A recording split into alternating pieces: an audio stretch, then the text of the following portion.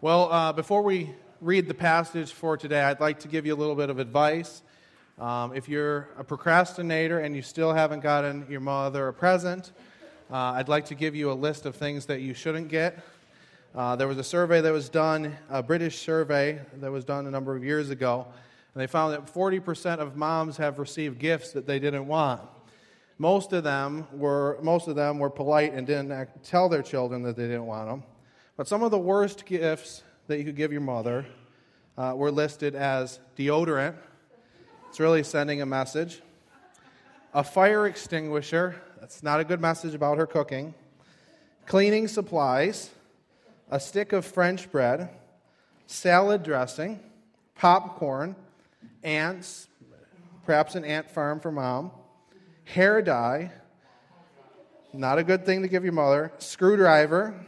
Toilet roll, calculator, and car parts. Don't give those things to your mother. Another newspaper ran an article about 20 awful Mother's Day cards that you absolutely should not buy. The article is clear, do not buy these cards. But just in case you go to the store and see these cards, just make sure you stay away from them. I'll give you a couple examples. Mom, thanks for always checking up on me. With a picture of a cell phone with 24 unanswered calls from mom. Another card, well, I guess this Mother's Day card is late. Looks like someone wasn't raised properly. Another card, I'm awesome. You're welcome to the luckiest mom ever. The final one, Mom, I love you loads. A picture of a laundry basket overflowing with clothes. Speaking of loads, can you do my laundry?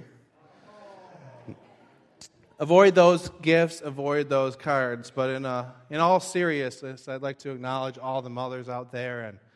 And I've been blessed with a wonderful mother, a wonderful mother-in-law, and just a blessing to have them in my life. I'd like to just say a special prayer for the mothers out there today.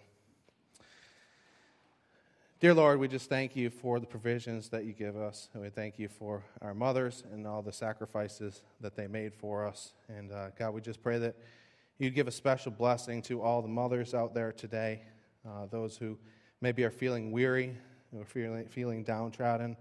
Maybe they feel like their work has gone unnoticed. God, we just pray that you'd instill on their hearts that their work matters, that it makes a difference.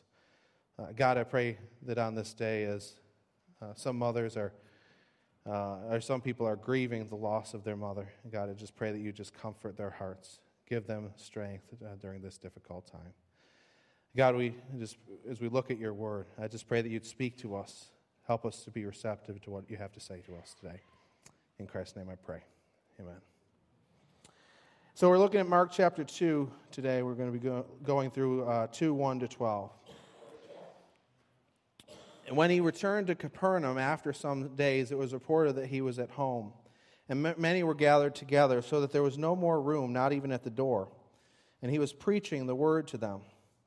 And they came, bringing to him a paralytic carried by 4 men. And then when they could not get near him because of the crowd, they removed the roof above him. And when they had made an opening, they let down the bed on which the paralytic lay. And when Jesus saw their faith, he said to the paralytic, Son, your sins are forgiven. Now some of the scribes were sitting there, questioning in their hearts, why did this man speak like that? He is blaspheming. Who can forgive sins but God alone? And immediately Jesus, perceiving in his spirit that they thus questioned within themselves, said to them, why do you question these things in your hearts? Which is easier to say to the paralytic, your sins are forgiven, or to say, rise, take up your bed, and walk? But that you may know that the Son of Man has authority on earth to forgive sins, he said to the paralytic, I say to you, rise, pick up your bed, and go home. And he arose and immediately picked up his bed and went out before them all. So they were all amazed, glorified God, saying, we never saw anything like this. Well, since it is Mother's Day, one thing about mothers is that they know often what their children need.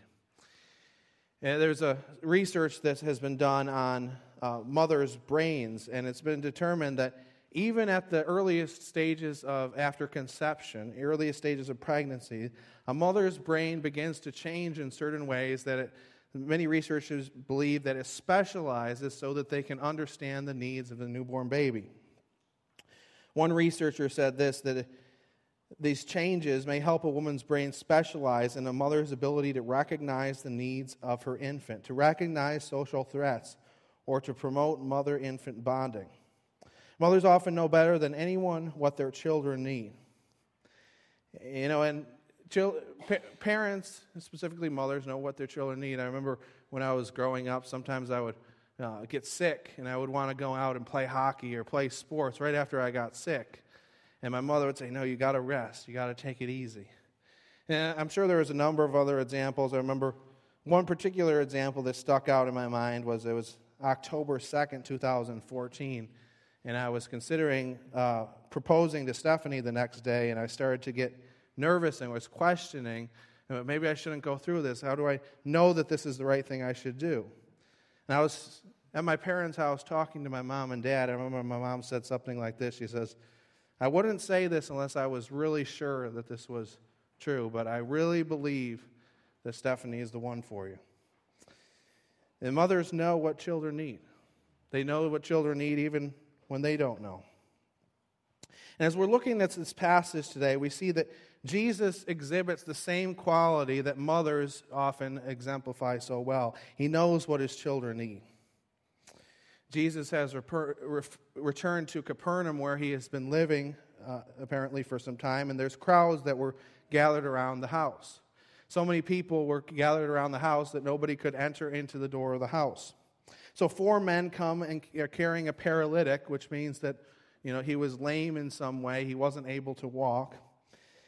And they bring this paralytic to Jesus, but they see all of these crowds that have crowded around the house. They can't enter the door to get to Jesus. And so rather than giving up, they go up to the roof of the house, and there was likely stairs that led up to the roof. And they started digging through the roof of the house, and they lowered the paralytic down to Jesus. And it says in the text that Jesus saw their faith, and he said, Son, or child, your sins are forgiven. Note the tenderness with which he speaks to this paralytic. He says, child or son. But what's interesting about this story is that this paralytic hasn't come for his sins to be forgiven. He hasn't come for forgiveness. He's come for healing. These friends of his hadn't been waiting for Jesus, trying to get to Jesus so that he would be healed, or to be forgiven, but rather that he would be healed. So why does Jesus pronounce forgiveness upon him? Why does Jesus say, Son, your sins are forgiven, when that's not what he was looking for? Well, some people in that day and age believed that a disability or an illness was caused by a certain sin, that anytime anybody was disabled or had an illness, it was caused by their sin. Now, Jesus flatly rejected this view. In John chapter 9, there was a person who was born blind, and his disciples asked him, which person sinned? Was it him who sinned, or was it his parents that he should be born blind? And Jesus says, neither one. It's so that the works of God might be displayed in him. So Jesus clearly doesn't believe that all illness or disability is caused by sin. So why does he say this? Why does he say your sins are forgiven? Well, there's certain issues, certain health issues that could be caused by sin. I was talking to Pastor Phil this week, and Pastor Phil gave the example I didn't think about. Maybe he was having an affair, and the husband came home and he jumped out the window to get away from him and broke his legs. Maybe it was because he was a drunkard. Maybe his liver gave out. We don't know for sure what happened. We don't know if it was caused directly by his sin or not. But Jesus is trying to teach the people something here. He's trying to teach them 2 things. He's trying to teach the paralytic what he really needs, and he's trying to teach the paralytic that he can answer the call of what he needs. That he has a true need, and that Jesus can meet this need. See, this man has presumably come for healing, but Jesus says what you need more than healing is forgiveness. You come because you are physically lame, but you are also spiritually lame. What you need most right now is a relationship with God, a relationship with the Father. See, Jesus knows what his children need. He thought that he needed healing physically, but he really needed healing spiritually. And this statement causes an uproar in the minds of the religious leaders, the scribes who were there, saying, how can he say your sins are forgiven? Only God can forgive sins. And so they come and are just kind of wrestling with that in their mind. And Jesus knows exactly what they're thinking. And Jesus says, which is easier? To say to the paralytic, your sins are forgiven, or to say, rise, take up your bed, and walk? Now this might be hard for us to understand. He says, which is easier? Because we know to forgive someone's sins, for his sins to be forgiven, in essence, that's much more difficult than for him to just heal somebody. Because if this person's sins are going to be forgiven, Jesus would have to atone for those sins, and Jesus would have to die on the cross for those sins. It would cost the perfect Son of God his life. But he says, which is easier? To say to the paralytic, your sins are forgiven, or to say, rise up, take up your bed, and walk? Let me give you an example. So let's say Jesus is up here, and this paralytic comes in with a wheelchair, and Jesus says, son, your sins are forgiven. Now, you wouldn't know if his sins were forgiven or not. You can't see his sins being forgiven. You don't know. So it's easy for Jesus to say that. It's easy for me to say that. I could be up here and say that. You could be up here and say that. And nobody would really know if it was true or not because you can't see it. But if the paralytic was brought to Jesus and Jesus says, rise, take up your bed and walk, he's got to get up and walk, or Jesus is a phony. Jesus has shown himself to be a false teacher. So it's easier to say your sins are forgiven than to say, rise, take up your bed and walk. So what might be happening here is that Jesus is saying, you've heard the stories. You've heard that I've healed the sick, that I've cast out demons. You've heard that I've done all these things. Those things are difficult things. Those things are things that call upon God to act in a certain way. And if he doesn't, it shows me to be false. So those are difficult things. But then I say, your sins are forgiven. And you cause an uproar. But he says, I'm going to give you proof. I'm going to give you proof that I can forgive sins. And then he goes and he raises up the paralytic.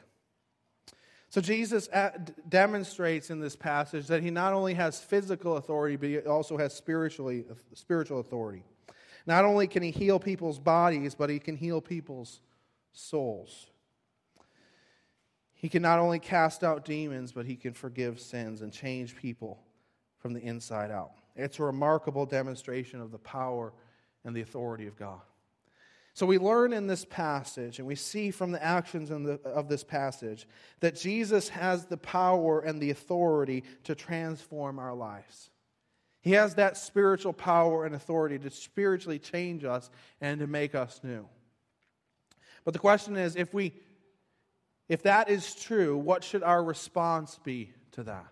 What should our response be to the fact that Jesus has the power and authority to transform our lives? In other words, do we really believe that? Do we really believe that Jesus has that power and authority in our lives? And if we do, how should we respond? I think we can get some tips for how we should respond by looking at the actions of these four men who brought the paralytic to Jesus. That if we look at this from a different angle, I think we can see a little bit about what our response should be to Jesus. So we see that these four men bring the paralytic to Jesus. The crowd is clamoring around the house. At this point, they could have said to their friend, who is lame, well, we tried. We did our best. We'll just have to try again some other time. They could have said to their friend, well, there's nothing we could do. Even if we got to Jesus, he's probably so busy, he has so many other needs, he wouldn't have the time for us. But they wouldn't give up. They weren't willing to leave. They believed that their friend needed an encounter with Jesus. But the first thing about faith that we need to realize that these four men exemplify is that faith doesn't give up and faith doesn't make excuses. Faith doesn't make excuses. There's an old story about how two men were fishing on a Sunday morning, and they were spending several hours on the lake, and after a number of hours, they hadn't caught any fish. And one of the men says to the other, we probably should have stayed home and went to church. The other man says, well, I could have stayed home, but I couldn't have gone to church. Why is that? The man said. The other man said, well, my wife is very sick, and there's no way that I could leave her for that long to go to church. How many of us are prone to make excuses for our lack of spiritual growth? I'd love to spend time in God's Word, but I just don't have the time. I just don't have the knowledge. I'm just so busy. I'd love to spend time praying, but I just can't focus. I just can't focus. I'd love to serve in the church, but I work full time, and I don't have that much to offer anyways. What good could I be to anybody? I'd like to be able to give to those in need and give to God's work, but I'm just not financially there yet.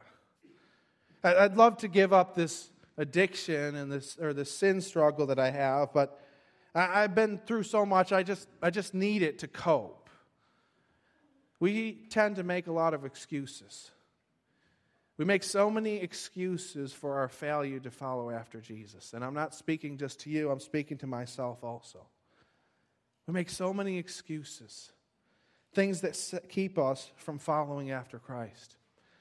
Dwight L. Moody once said this: excuses are the cradle that Satan rocks men off to sleep in. Excuses are the cradle that Satan rocks men off to sleep in. Satan wants to make us busy. He wants to keep us doing things. He wants to keep us doing everything but following after Christ and having a relationship with Him. He wants us to look at what God has called us to do and say, I could never do that. I'm not qualified. I could never face these obstacles. There's too much standing in my way. That's what Satan wants us to do, and that's what these four men could have done. They could have saw the crowd and say, well, we'll have to go try again some other time. But they didn't give up. They didn't make excuses. And a faith that's rooted in the gospel is a faith that doesn't make excuses. It follows after Christ. It follows after Christ. It means following after Christ with our whole hearts. So the second element of faith. Faith doesn't make excuses, but it runs after Jesus. See, these four men believed what their friend needed most was an encounter with Jesus Christ. But remember again, when these men bring the paralytic to Jesus, at first Jesus doesn't heal the man. He just says, your sins are forgiven. And this paralytic and the four men, they don't know that Jesus is going to heal the man in just a few minutes. I mean, this could have been the end of the story, and we don't know if it wasn't for the murmuring of the scribes, if Jesus would have healed this man. Sometimes we come to Christ, we follow after Christ, and He doesn't give us the answers that we want to hear. He doesn't come through in the way that we would like. Sometimes the healing doesn't come. The finances don't come through. But our faith is not in our circumstances changing. Our faith is not in the fact that our lives will work out the way that we hoped they would. Our faith is in the living and reigning King of the universe. Our faith is in the Lord, King of kings and Lord of lords. And as we run after Jesus, we acknowledge that He knows best, that He holds our lives in His hands, and that He has the power to change us and transform us. For some of us, our entire spirituality is based upon the hope that God will change our circumstances. We come to God so our marriage would get healed, that we'll get a better paycheck, that our kids will turn out good. Now, there's nothing wrong with bringing those requests to God, and God calls us to do that, to bring those requests to Him. But our primary motivation in coming to God or coming to Christ is not so that we would have things change in our life. It's so that we would have an encounter with the King of Kings and Lord of Lords. The man comes thinking he needs to be healed. He comes thinking he needs his circumstances changed. But Jesus says, what you really need is me. What you really need is forgiveness of sins. And that encapsulated in that, we know that Jesus is on our journey to the cross. Jesus is on a long road to the cross, and he's going to live a sinless life, die on the cross, and rise again. And so in essence, when he says, son, your sins are forgiven, in essence what he's saying is, son, you need me. Son, you need my forgiveness. Son, you need my work in your life. Faith doesn't make excuses, but runs after Jesus. And the result is that God is glorified through it. It says in the text that when Jesus healed the paralytic, all were amazed and glorified God, saying, we never saw anything like this. See, when God's people exhibit biblical, tenacious, unrelenting faith, God gets all the glory from it. Pastor Phil talked last week about how Jesus promised that we could do even greater things than he did. And when we put our faith in Christ, he'll allow us to do those things. And through those things, God uses us to bring him glory and honor. I mean, imagine if these men had given up. No one would blame them. There's a crowd around the house. Nobody would blame them, but they would have missed out on that opportunity for God to work mightily through them, for God to be glorified.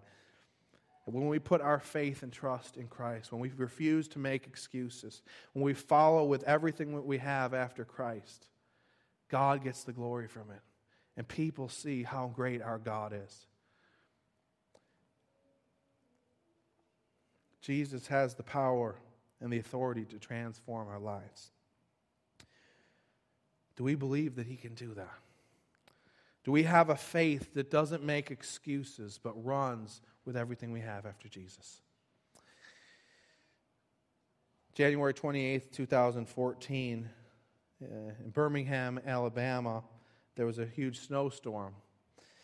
Dr. Zenko Harinkra heard that a patient at Trinity Medical Center had taken a turn for the worst. The patient needed surgery. No other surgeon was available.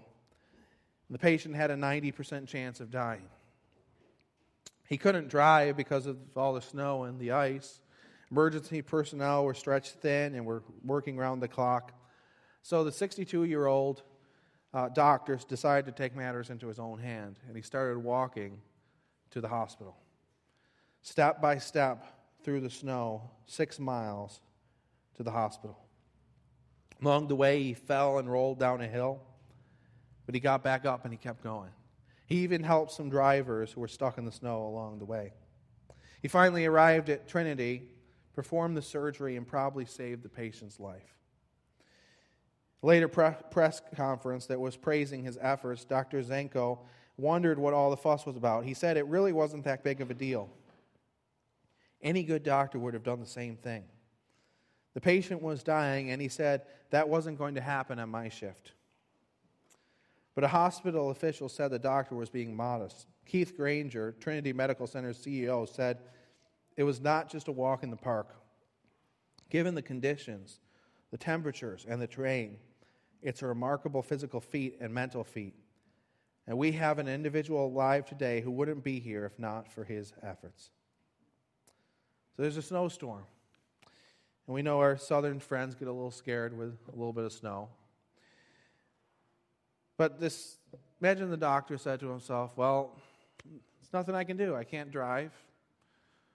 Who would have blamed him? I mean, it's a snowstorm. There's ice everywhere. He could have said, I'm 62 years old. I'm not going to risk my health to walk all the way to the hospital. He could have said, well, it's just too far. I mean, if it was a mile or so, maybe I could walk, but it's just too far to go. He could have said to himself, well, he's in really bad shape anyways. I might not be able to save him after all. Maybe my efforts will all be in vain. Well, he didn't make any excuses. He walked 6 miles at great risk to himself, and in the end was able to perform surgery and perhaps save this patient's life. What if Jesus made excuses? What if Jesus said, well, I can't come to the earth if my parents don't have a place to stay. I can't come to the earth if I don't have a warm place to lay my head. He could have said, well, they're pretty broken and I don't know if I could save them anyways. He could have said, well, I'm the Son of God. You think I'm really going to sacrifice myself? He could have said the road is just too hard. It's just too long of a road, just too difficult a road to walk on, to walk to the cross. He could have done that. He had every right to do that. But he didn't.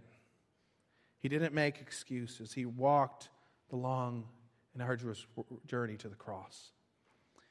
And through it, he was able to transform and change millions upon millions to have a relationship with him.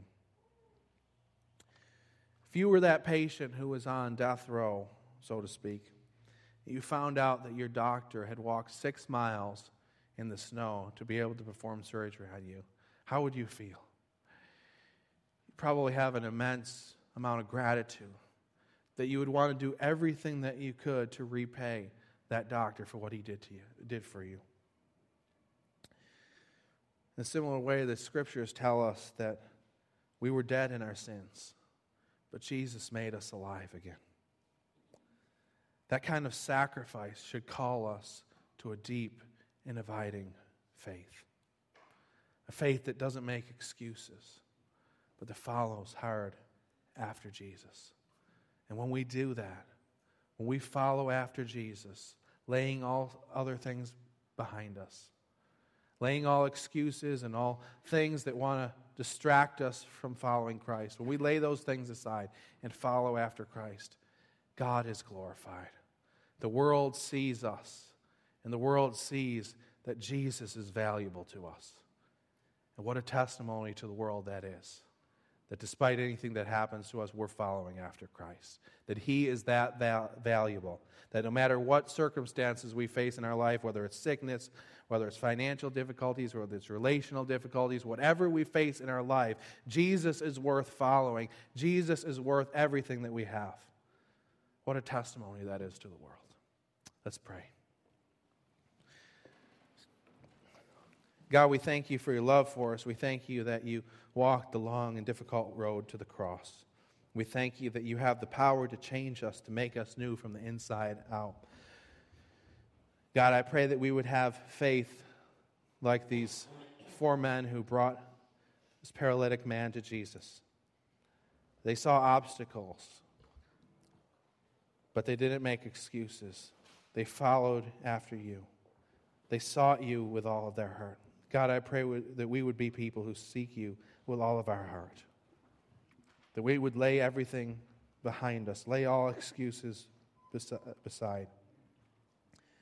And that we would put our relationship with you as the first and foremost priority in our life. God, I pray that you would give us the power through your Holy Spirit to do that today. In Christ's name I pray. Amen.